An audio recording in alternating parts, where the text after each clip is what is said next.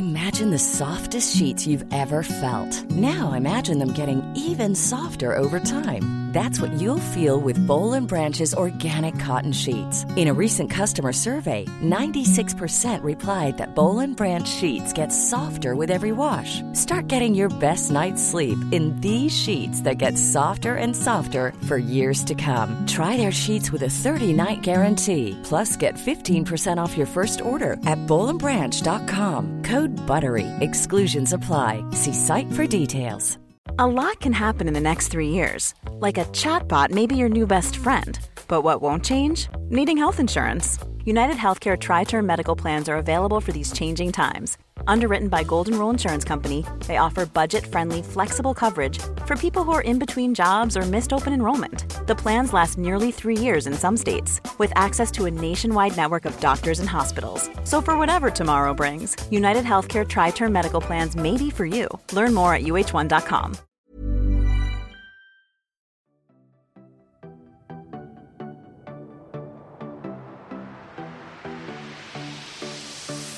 Hello, and thank you so much for tuning into this week's Food for Thought, a podcast that's on a mission to equip you all with the evidence-based advice that you need to live and breathe a healthy lifestyle. I'm Rhiannon Lambert, registered nutritionist, author of Renourish, A Simple Way to Eat Well, and founder of Rhitrition, London's leading private nutrition clinic.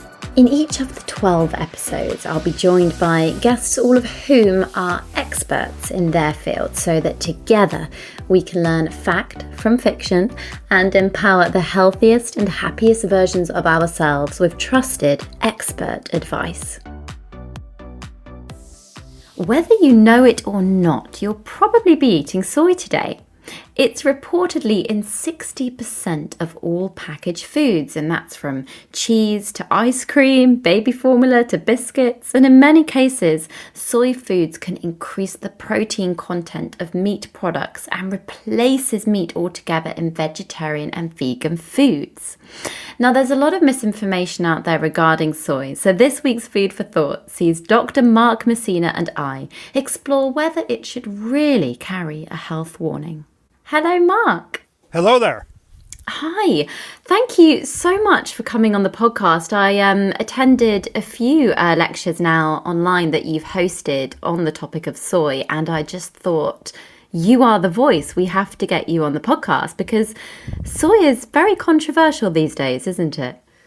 It is, and it makes for a very interesting career if that is your focus, and it has been my focus for the past 30 years or so. Yeah, well, definitely. It's a focus that's an important one because I feel that there's a hell of a lot of misinformation, especially online, when it comes to soy, Mark. And I guess let's start the podcast by discussing what food items do you find soy within? Well, one of the nice things about soy foods is that they're so easy to incorporate into the diet because there's so many different foods that can be made from the soybean. You can actually eat the soybean like you can other dry beans, which is just boiling it for an hour or so. But most people usually consume soy in the form of the traditional soy foods, such as tofu and soy milk and tempeh, which is a fermented product. And then there's what are often referred to as the modern soy foods or second generation soy foods. These are foods that use a soy protein as a base and typically mimic more commonly consumed foods in Western cuisine, such as burgers and yogurts. Yeah, I think tempeh in particular is a favourite in my household. And you're right, there are so many different variants now and things that people can get off the shop shelves. So let's run through then the nutritional profiles, how it compares to those other beans or the pulses. Sure, my pleasure. And it's an interesting question because most beans have a relatively similar macronutrient composition, referring to the protein, carbohydrate, and fat content. But soybeans are very different from all the other beans. It's one of the things that makes them so interesting. They are a little bit higher in protein than other beans, maybe about 34% versus 27% for other beans. But more importantly, they're much higher in fat. It's a very healthy fat, and we can discuss that if you like, but about 40% of their calories come from fat, and then a relatively small percentage of the calories come from carbohydrate, whereas most beans are predominantly carbohydrate. So because of the relatively high fat content of soybeans, many soy foods also are relatively high in fat, and so they're excellent sources of both essential fatty acids, the omega-6 fatty acid, linoleic acid, and the omega-3 fatty acid, linolenic acid. Yeah, and that's really a key factor, I guess, to consider there as well, because, I mean, when it comes to soy and the confusion out there, it's really hard when you hear facts that you've just stated there about its nutritional profile, how on earth it can get such a bad name. Where does this stem from? Well, it stems from the fact that soybeans are a uniquely rich source of a group of naturally occurring plant chemicals called isoflavones. And isoflavones are really why I entered the field more than 30 years ago. If you're interested in isoflavones, you're going to be interested in soy foods and soybeans, because if you consume a diet that contains soy, your diet is relatively high in isoflavones, and if you don't consume soy foods, your diet is essentially devoid of isoflavones. So isoflavones have been rigorously studied for the past 3 decades, and much of the interest in the proposed health benefits of soy foods, independent of their nutrient content, is because of their high isoflavone content, but their high isoflavone content has also led to some concerns being raised about consuming soy foods. And would you say there is a certain, so first of all, for our listeners, isoflavones, we would describe them, how would you describe an isoflavone to our listeners to explain what it actually is? Well, it's, from a chemical standpoint, it's a diphenolic molecule, which if you don't have a chemistry background, doesn't mean anything. But they are classified as phytoestrogens or plant estrogens. And so these isoflavones are able to bind to estrogen receptors on cells and to exert effects similar to estrogen under certain experimental conditions. But what's really important to emphasize is that isoflavones are very, very different from the hormone estrogen. And this has been demonstrated in literally hundreds of clinical trials and also observational studies. And that's really where there has been so much misinformation and confusion about soy. It's because of a misunderstanding about the biological properties of these isoflavones. 100%. I think it's the misunderstanding that's huge. And does that mean that our listeners should only eat a certain amount of soy? Is there a recommended amount that you would encourage everybody to consume? There is, but let me emphasize that you can have a very happy, healthy life without eating soy foods. But on the other hand, if you do consume a plant-based diet, using soy foods makes doing so a heck of a lot easier. Now, of course, I would like people to consume soy regardless of their dietary habits or the type of diet they're consuming. But I recommend about 2 servings per day, 2 portions a day. It doesn't mean that more than that is in any way harmful. I just think from a Western perspective, consuming more than 2 servings would be quite a challenge. In the Asian populations, you have sort of in Japan and some places in China, you have people consuming on average about 1.5 servings per day, whereas about 5 or 10% of the population are consuming about 3 to 4 servings per day. And I never recommend consuming more than 4 servings per day, not because there's any harmful effects associated with doing so, but simply because it's not appropriate to place too much emphasis on any one particular food, no matter how healthy that food may be. So I would say the same thing about broccoli or any other fruit and vegetable. You want to eat a variety of fruits and vegetables, just not 6 servings of broccoli. Completely. Too much of a good thing, we say, as with any food. And you're right about getting variety in, because we've seen a huge rise over here in the UK with soy drinks and yogurts becoming increasingly popular. And I guess, of course, for people that perhaps have lactose intolerance, would you say that they are a healthier option? Because I think that's what people are kind of going to ask. They're going to think, what does Mark think about these soy drinks and these yogurts? Are they actually good for me? Yes, I believe so, because of some of what I've already said, which is that if the drink is made from whole soybeans, then you're going to get omega-3 fatty acids and polyunsaturated fat. In some cases, you're going to get a little bit of fiber. You're going to get the isoflavones. You're going to get a variety of vitamins and minerals such as potassium and folate. Now, I do want to emphasize that there's a wide variety of plant drinks on the market, and many of those, typically not the ones made from soy, but many of those are very, very low in protein. And I do have a bit of an issue with those, because I think it's important to maintain to make sure we're getting enough protein, especially as one ages. There's some evidence to suggest that older people need more protein in order to maintain their muscle mass, which is important for health and avoiding frailty. So I want to make sure that people are consuming soy drinks because they are higher in protein. And also most of the drinks, or many of them certainly, are fortified with calcium and vitamin D. And what we know is that the calcium is as well absorbed from soy milk, the soy drinks, as it is from cow's milk. So I use soy milk. I think there are other options out there, based on other types of plants. But again, they tend to be very low in protein.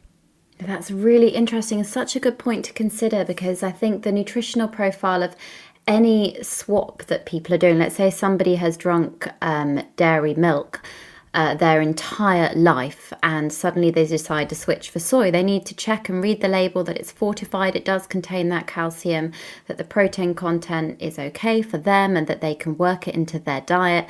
It's important to look at it in that way, because I was just going to say, sorry for interrupting, but in the dietary guidelines for Americans which were just released about a month ago now, soy drink, or here we refer to it as soy milk, is the only plant milk that was listed as a suitable nutritional alternative to cow's milk, because the dietary guidelines panel of experts recognize that soy milk provides a similar amount of protein as cow's milk. And also the protein in soy milk, soy protein, is a very high quality protein. Most plant proteins tend to be lower in quality than animal proteins. That's not true in the case of soy protein. Yeah, soy's got those quality amino acids, doesn't it? The building blocks of protein. And it is really important to go into this. This is why we have a whole podcast on this topic with you, Mark, because there are many benefits, aren't there, to having soy in your diet? So you've mentioned a few already in terms of the fatty acids, the nutritional content. What does the research say some benefits perhaps of including soy in your diet would give?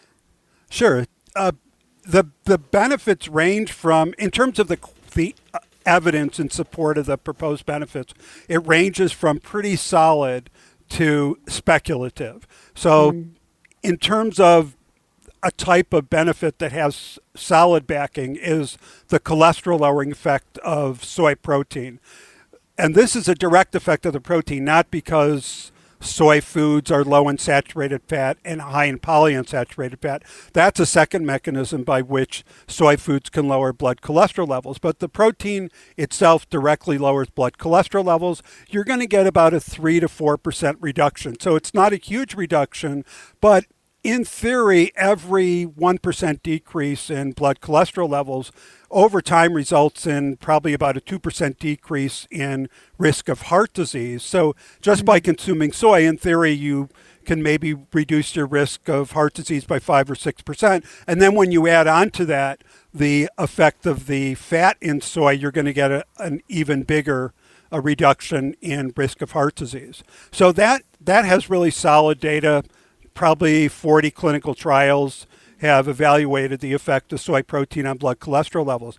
Now, one of the more speculative benefits, and the one that I'm probably most excited about, is the possibility that soy foods lower breast cancer risk. And this is actually why I entered the field 30 years ago. I was working for the National Cancer Institute in Washington, D.C., and research began to be published suggesting that consuming soy may reduce breast cancer risk. Now, there's sort of good and bad news with this hypothesis. One is that I do think that soy lowers breast cancer risk, but in order to derive that particular benefit, in my view, you need to consume it early in life, that is during childhood and or the teenage years. And what's really nice about this hypothesis is that the evidence suggests just one serving per day during that time frame is enough to reduce risk by as much as 25 to 50%. That's what the observational studies suggest. And we actually have a pretty good understanding of why, when you consume soy early in life, breast cancer risk is reduced later on in life. And it has to do with the effect of those isoflavones or plant estrogens in soy. So that's pretty, I mean, I know it's observational studies, of course. And is there more research currently ongoing in this particular area then with breast cancer and soy? Yes, definitely. The hypothesis was that early intake is protective, was proposed 25 years ago. So we have animal studies and we have these observational studies, and we have a little bit of clinical data, but that's going to be difficult to generate because it's not clear what you would look at in a 12-year-old girl to determine whether soy was reducing her breast cancer risk later on in life. But my perspective is that everyone should consume a little bit of soy, but girls in particular, because there's no downside to eating one serving of soy per day. As we've already discussed, it's a nutritious food. It's easy to incorporate into the diet. So you have the nutritional benefits, plus you have this potential huge benefit about reducing breast cancer. I mean, I completely agree with you. And this is where I think we lead on nicely to the fact that where on earth has it come from that soy is bad for us then, when we've got all this incredible research out there and nutritional profile, yet somehow soy seems to have been almost a demonized food group? One size fits all seems like a good idea for clothes until you try them on. Same goes for healthcare. That's why United Healthcare offers flexible, budget-friendly coverage for medical, vision, dental, and more. Learn more at uh1.com. Cool fact, a crocodile can't stick out its tongue. Also, you can get health insurance for a month or just under a year in some states. United Healthcare short-term insurance plans, underwritten by Golden Rule Insurance Company, offer flexible, budget-friendly coverage for you. Learn more at uh1.com. Everyone knows therapy is great for solving problems, but getting therapy has its own problems too, like finding the right therapist, fitting into their schedule, and of course, the cost. Well, BetterHelp can solve those problems. It's totally online and built around your schedule. It's surprisingly affordable, too. Connect with a credentialed therapist by phone, video, or online chat, all from the comfort of your home. Visit BetterHelp.com to learn more and save 10% on your first month. That's BetterHelp, H-E-L-P. I think that you're right. Well, I just want to acknowledge there's a lot of misinformation about a lot of the nutrition areas for sure. I think if you talk to anybody in the field, they're going to complain about the internet treatment of their particular specialty area. But you're right. First of all, recognize that there are about 2,000 scientific papers published on soy and isoflavones every single year. So you think over the past 20 or 30 years, there's like 50,000, literally 50,000 articles. And if one sort of cherry picks the data, it's easy to make a convincing argument if you're not really looking at the totality of the evidence. So that's one issue. The other issue is that the concerns about soy almost without exception, are based on the results of animal studies. And animal studies are a part of the scientific literature, but they, for obvious reasons, they carry a lot less weight within the scientific community than human studies do. So it's a lot easier to do animal studies. And many of these concerns that arose 20 years ago, before we had any data from human studies to refute them. So if you take I think the best example is the case of breast cancer. Even though we've talked about the role that soy may have in reducing breast cancer risk, there's a flip side to that, which is concern has been raised over the years that soy could actually worsen the prognosis of women with breast cancer or increase the chances of a woman at high risk of developing breast cancer from developing this disease. That concern was based on animal studies that was published in the 1990s.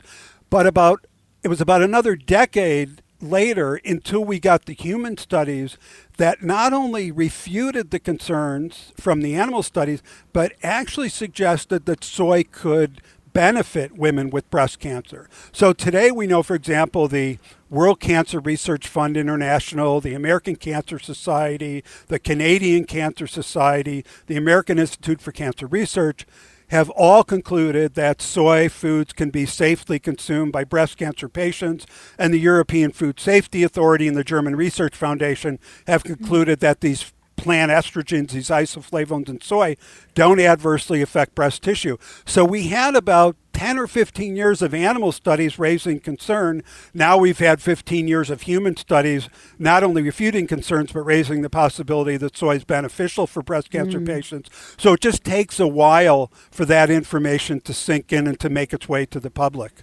Yeah, and that makes a lot of sense. Of course, science is evolving constantly. It takes a lot of time. And I guess the connection then between soy and our sex hormones, which is another area that I'm sure that you've been asked about, Mark, a million times, that does soy have an influence particularly on male hormones? For some reason, it seems to be another misconception out there. Yes, and that's a topic that's both personally and professionally of interest to me because I do consume, soy on a daily basis. So, when you think about it conceptually, it's not much of a stretch for there to be a concern that soy could feminize men, because we've already talked about the fact that soy contains these plant estrogens, and most people understand that estrogen is sort of viewed as a female reproductive hormone. Now, men make estrogen as well, and in fact older men actually make more estrogen than older women, but from a conceptual standpoint, this is the basis for the concern that you were getting sort of this female hormone when you consume soy. So you just have to go to the data. I mean, there's just no getting around it. You just look at the clinical evidence. So a statistical analysis of about 30 clinical trials, the highest formative evidence, was published in 2010, showed absolutely no effect of soy on testosterone levels. And just a few weeks ago, that statistical analysis was updated to include about 40 studies. Again, no effects of even large amounts of soy on testosterone levels in men. Also no effects on estrogen levels. So that concern is without any scientific basis. We also know, for example, that the clinical trials show that soy does not adversely affect sperm or semen. And I just want to emphasize, I've mentioned clinical trials before. These are trials that carry the most weight within the scientific community. It's the only type of study that allows one to actually reach a definitive conclusion. So we know for sure that soy does not impact testosterone levels. And also, we know that soy protein is an excellent choice for those who want to build muscle in response to resistance exercise. In fact, an analysis published about 2 years ago showed that soy protein was as effective as whey protein, which is often considered to be the gold standard, as a choice of protein for building muscle in those who are exercising. So it's a good choice for men, for sure. Oh, it's brilliant. Thank you for clearing all of that up. And I guess when it comes to our children then and babies, because I have an online platform on social media, and every day I get bombarded with information or unsolicited advice on how I should be raising my son. I have a 1-year-old, and I give my son tofu and, soy products every week. And a lot of messages I got suddenly said, "Ooh, that's going to be bad for your baby boy." It's so interesting that this sex hormone link with soy seems to have infiltrated even far down to our babies. Are there any precautions that we should be taking when it comes to feeding our children soy, Mark? Well, only in the sense that, as I tried to emphasize before, you don't want to place too much emphasis on any one single food. But Exactly. in Asian countries such as Japan, soy is, especially something like tofu, is introduced very early in life, typically beginning about 6 months of age. And full-fat soy milk after 1 year is a good option as well. Again, I like to see that it's fortified with calcium and vitamin D. So no, I think soy is totally appropriate for children, young children. Now, I will acknowledge that there's less data, because you can imagine it's very difficult to do clinical trials involving 1 and 2-year-olds. Yes. It's hard to do clinical trials involving, adults, let alone It's hard children. to do anything with babies, Mark, anything. That's right. So, but yeah, I think it's just one of many healthy foods that can be part of a child's diet. Yeah, I completely agree. Thank you. And then I guess the environmental impact, it's all very well us talking about how beneficial it may be and discussing the evidence, but what do we know at the moment about the environmental impact that soy may have? Because I know that's another separate area that hasn't been discussed yet. Yes, and I don't typically discuss that. I will here, so don't be too disappointed. I will here because it's outside my area of expertise. Yes, That's a whole appreciate separate field. But I think I'm not going out on a limb by saying that most health authorities, agencies recognize that plant foods in general are less harmful to the environment than animal foods. I mean, there's a lot of debate about the extent to which that's true. That is true. But I think it generally is a fact. And when you look at the different sources of protein, plant protein, I would say from an environmental perspective, there's no better source than soybeans, because soybeans produce more protein per acre than other legumes do. The quality of the protein is extremely high in comparison to other plant proteins. And we have lots of good data showing that when you compare proteins, that really in many instances soy comes off as the most important protein from an environmental perspective. There was a paper published in 2011 that rated 22 different sources of protein, plant, animal sources, and soybeans was number one. So when you look at the environmental advantage and the health advantages, it's pretty clear to me people should be incorporating soy into their diet. What's interesting is that soy often gets a bad reputation from an environmental standpoint because of the deforestation underway in Brazil. But of course, those soybeans are grown almost exclusively for animal feed, not for human consumption. Oh, it's so interesting. And thank you for delving into that. I know that it's not your particular area, but just a broad overview like that has been very, very fascinating and good for our listeners.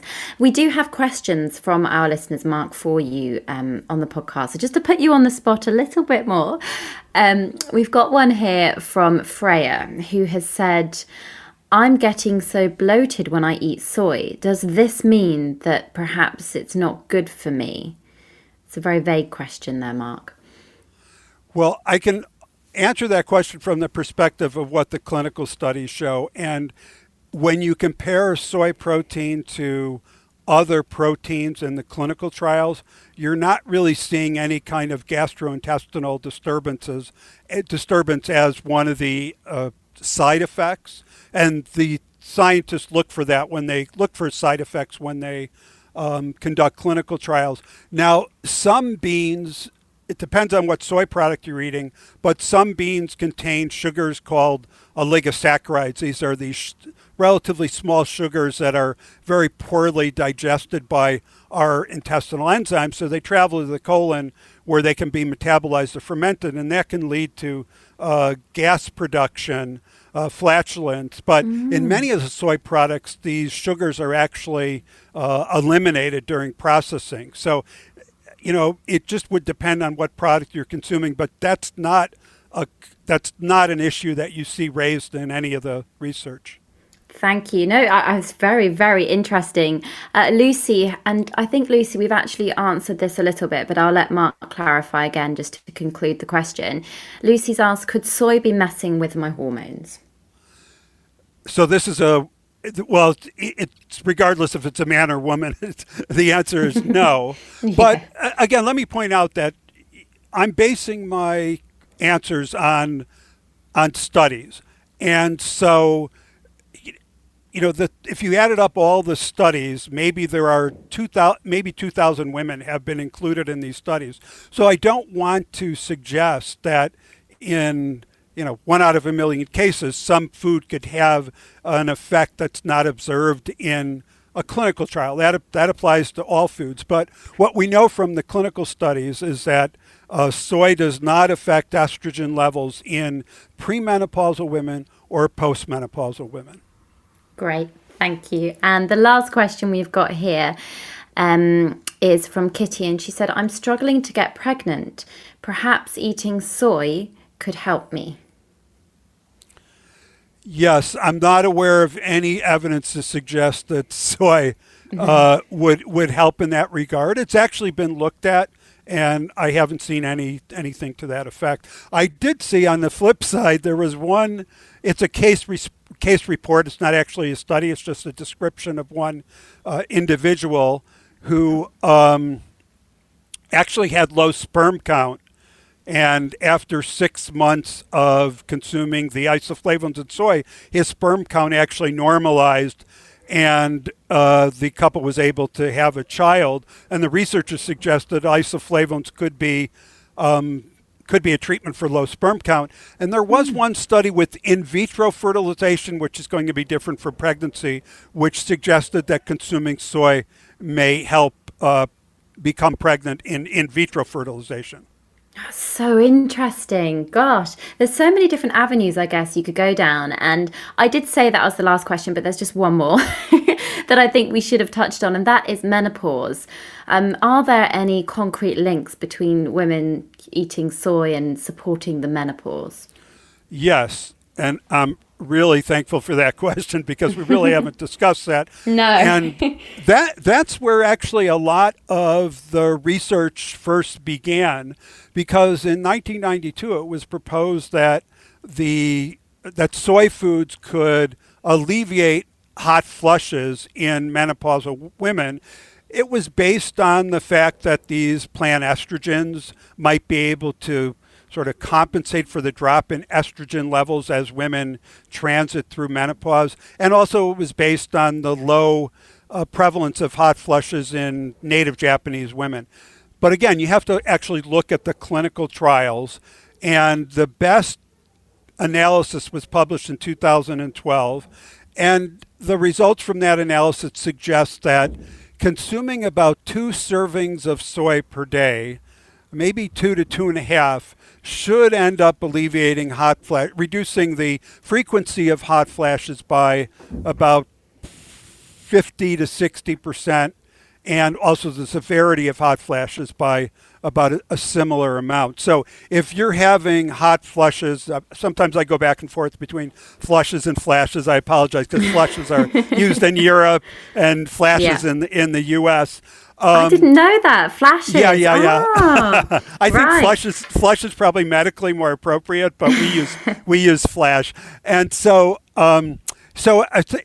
if you are having hot flushes and for whatever reason you don't want to use hormone therapy, I think absolutely you should try soy foods. Now, before I finish this answer, I want to also acknowledge that there's been a lot of interesting research suggesting that soy can reduce risk of heart disease, not through a reduction in cholesterol. That's a separate mechanism. But because of the isoflavones directly improving the health of the arteries, and then there's also been research suggesting that soy may be able to reduce bone loss in postmenopausal women.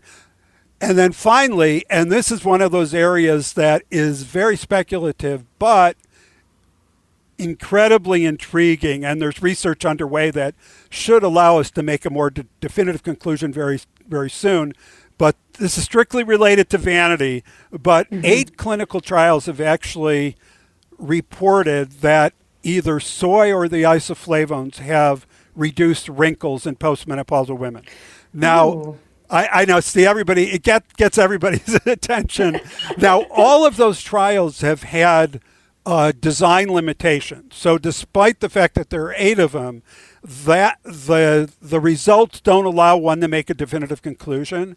But a group that I'm associated with in the United States called the Soy Nutrition Institute is actually now funding a clinical trial that should, if we get the hope for results, should allow us to make a definitive conclusion about the benefits of soy for wrinkle reduction. And it's not that much of a stretch to think that soy could have that effect, because there are estrogen receptors in the skin, and the hormone estrogen or the isoflavones in soy can bind to these estrogen receptors, and the binding to those receptors may end up reducing wrinkles. And the kind of receptors in the skin are the kind that isoflavones really like. So I'm very, very hopeful about this area of research.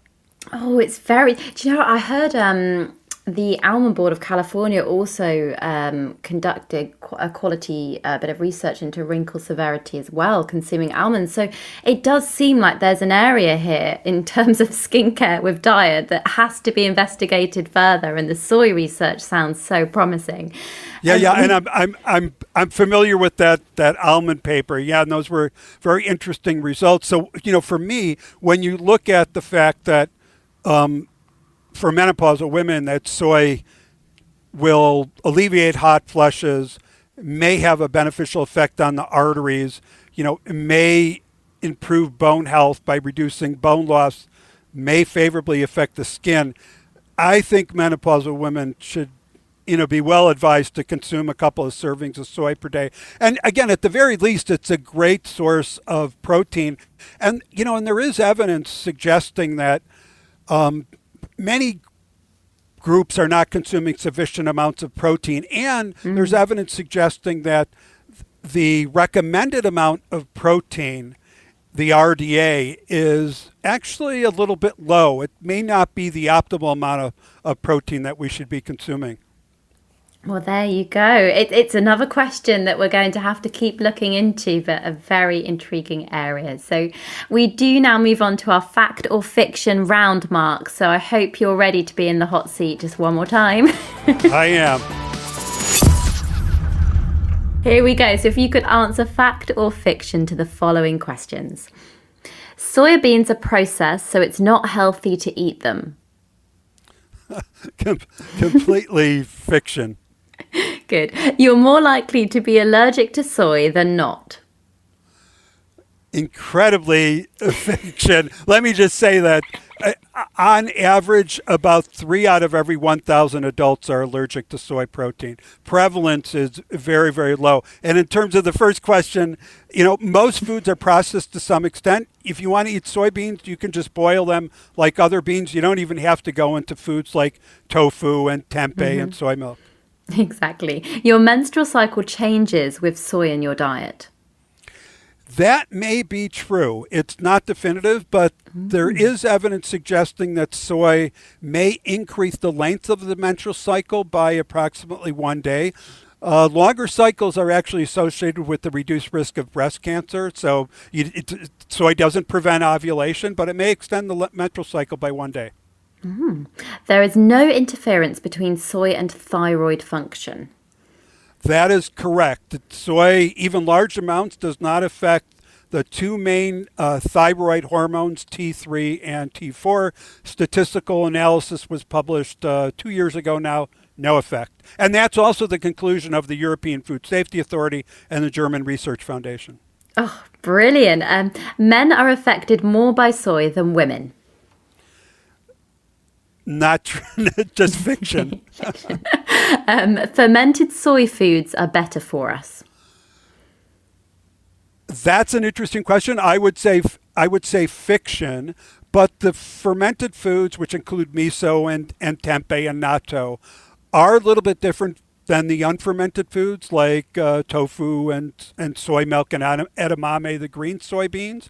There are some products that are formed during fermentation that may have some benefits. For example, in one food, you get a little bit of vitamin K. You get some antioxidants in some of the fermented foods. So I like both fermented and unfermented foods. I think you should base your decision on what food to consume on which you like the best, not in terms of any nutritional differences. Oh, brilliant. Soy makes you gain weight. Well, I'm not even sure how that one could possibly be true, but that's fiction. And, there's some evidence to suggest higher protein diets may help with weight loss and prevent weight gain. And so if you're thinking of consuming a higher protein diet for that purpose, you want to make sure you're getting healthful sources of protein. And again, I think soy is at the top of the list in terms of a protein source. Oh, which brings me up to the next question. A cup of cooked soybeans can contain as much protein as a steak. That's such a dietetic question. Can I just go get my wife? She's a dietitian. I actually, oh my goodness, it's so embarrassing. I'm glad this is near the end of the podcast because everybody else, I'll get back to you on that one. Yeah, don't you worry. It's pretty on par, so that's good for that one. Eating soy helps with mineral absorption. No, that is fiction, but the question is often, does soy impair mineral absorption? And when you think about minerals such as calcium, that's definitely not the case. Iron is also fairly well absorbed from soybeans, whereas most other foods, plant foods, it's often very poorly absorbed, but it definitely does not help. Perfect. There we go. And the last question that we've got there for you is soy milk is nutritious, but it doesn't need to be fortified. I think it does need the fiction. I think it does need to be fortified because I think it's important to get calcium and also vitamin D for that matter, although there's a big debate about how much vitamin D we actually need. So I really recommend just the calcium and vitamin D fortified soy milks if they're available, and to also make sure that the soy milk you're consuming has a sufficient amount of protein, 7 or 8 grams or so per portion. Oh, and Mark, that does wrap up our fact or fiction round. Can I just say that your wife and you sound like the dream team? You've got a dietitian and you're studying this area of research. It's kind of perfect in that sense. Well, it's also it is, and I think it's a testament to our marriage that we have been working together for 30 years and have been married this whole time. But she's the veganrd.com, and so her specialty is vegan nutrition, but she's a really good writer. So nothing leaves this house. Nothing written leaves this house without her looking at it first. So thank God for that. Oh, wonderful. Well, wonderful to hear. That does nearly wrap up the episode, but we always finish with a food for thought on the podcast. And today I think mine would definitely be take everything you read online with a pinch of salt. I think it's very difficult for us all to decipher sometimes. If you're not a scientist by trade and you haven't been taught how to read scientific literature, it's very, very difficult to decipher fact from fiction, to see headlines in the papers or see a cherry-picked study that represents one thing and not be able to see between the lines. So do question it. If something sounds a bit too good to be true, just kind of think, hang on a minute, surely there's another side to the story here, and try and tap into resources like this podcast and the information that Mark's just given on soy, I think has definitely shown that it's a much bigger picture than just a headline for men and their sex hormones. Mark, if you could leave our listeners with a take-home message today, food for thought, let's say, what would that be? Yes, soy is a healthful food. It's a food that can contribute positively to an overall healthy diet. It's certainly not a magic or miracle food. There are a lot of healthy beans out there. Soybeans are one of them. They are unique, and I recommend that people try to consume 2 servings per day. Perfect. Mark, thank you so much for coming on and just sharing with us the nuggets of your lifelong research, because I think it's really, really important that people like yourself, do try and speak to everybody and get the information out there. So for our listeners, where can they go to find out more about the work that you're doing, or any resources that you would suggest people go to? Yes, I think the soynutritioninstitute.com is an excellent source. That's the soynutritioninstitute.com, and also soyfoodscouncil.com. Perfect. Mark, thank you so much for being a wonderful guest today on Food for Thought. Thank you for inviting me. If you are enjoying Food for Thought, you'll absolutely love our up-and-coming episodes. So if you don't already subscribe, then make sure that you click to be the first to hear it every Monday. It would be brilliant as well if you have the time to leave a review, and that would mean that we could reach higher highs in the charts, and that would result in hopefully helping more and more people. For more information about my Rhitrition Clinic, books, healthy recipes, and so much more, please visit rhitrition.com and follow me at Rhitrition on Instagram, Twitter, Facebook, YouTube, and TikTok.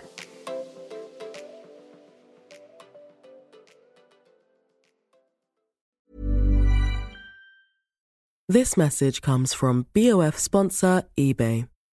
You'll know real when you get it. It'll say eBay Authenticity Guarantee. And you'll feel it. Maybe it's a head-turning handbag, a watch that says it all, jewelry that makes you look like the gem, or sneakers and streetwear so fresh every step feels fly. eBay gets it.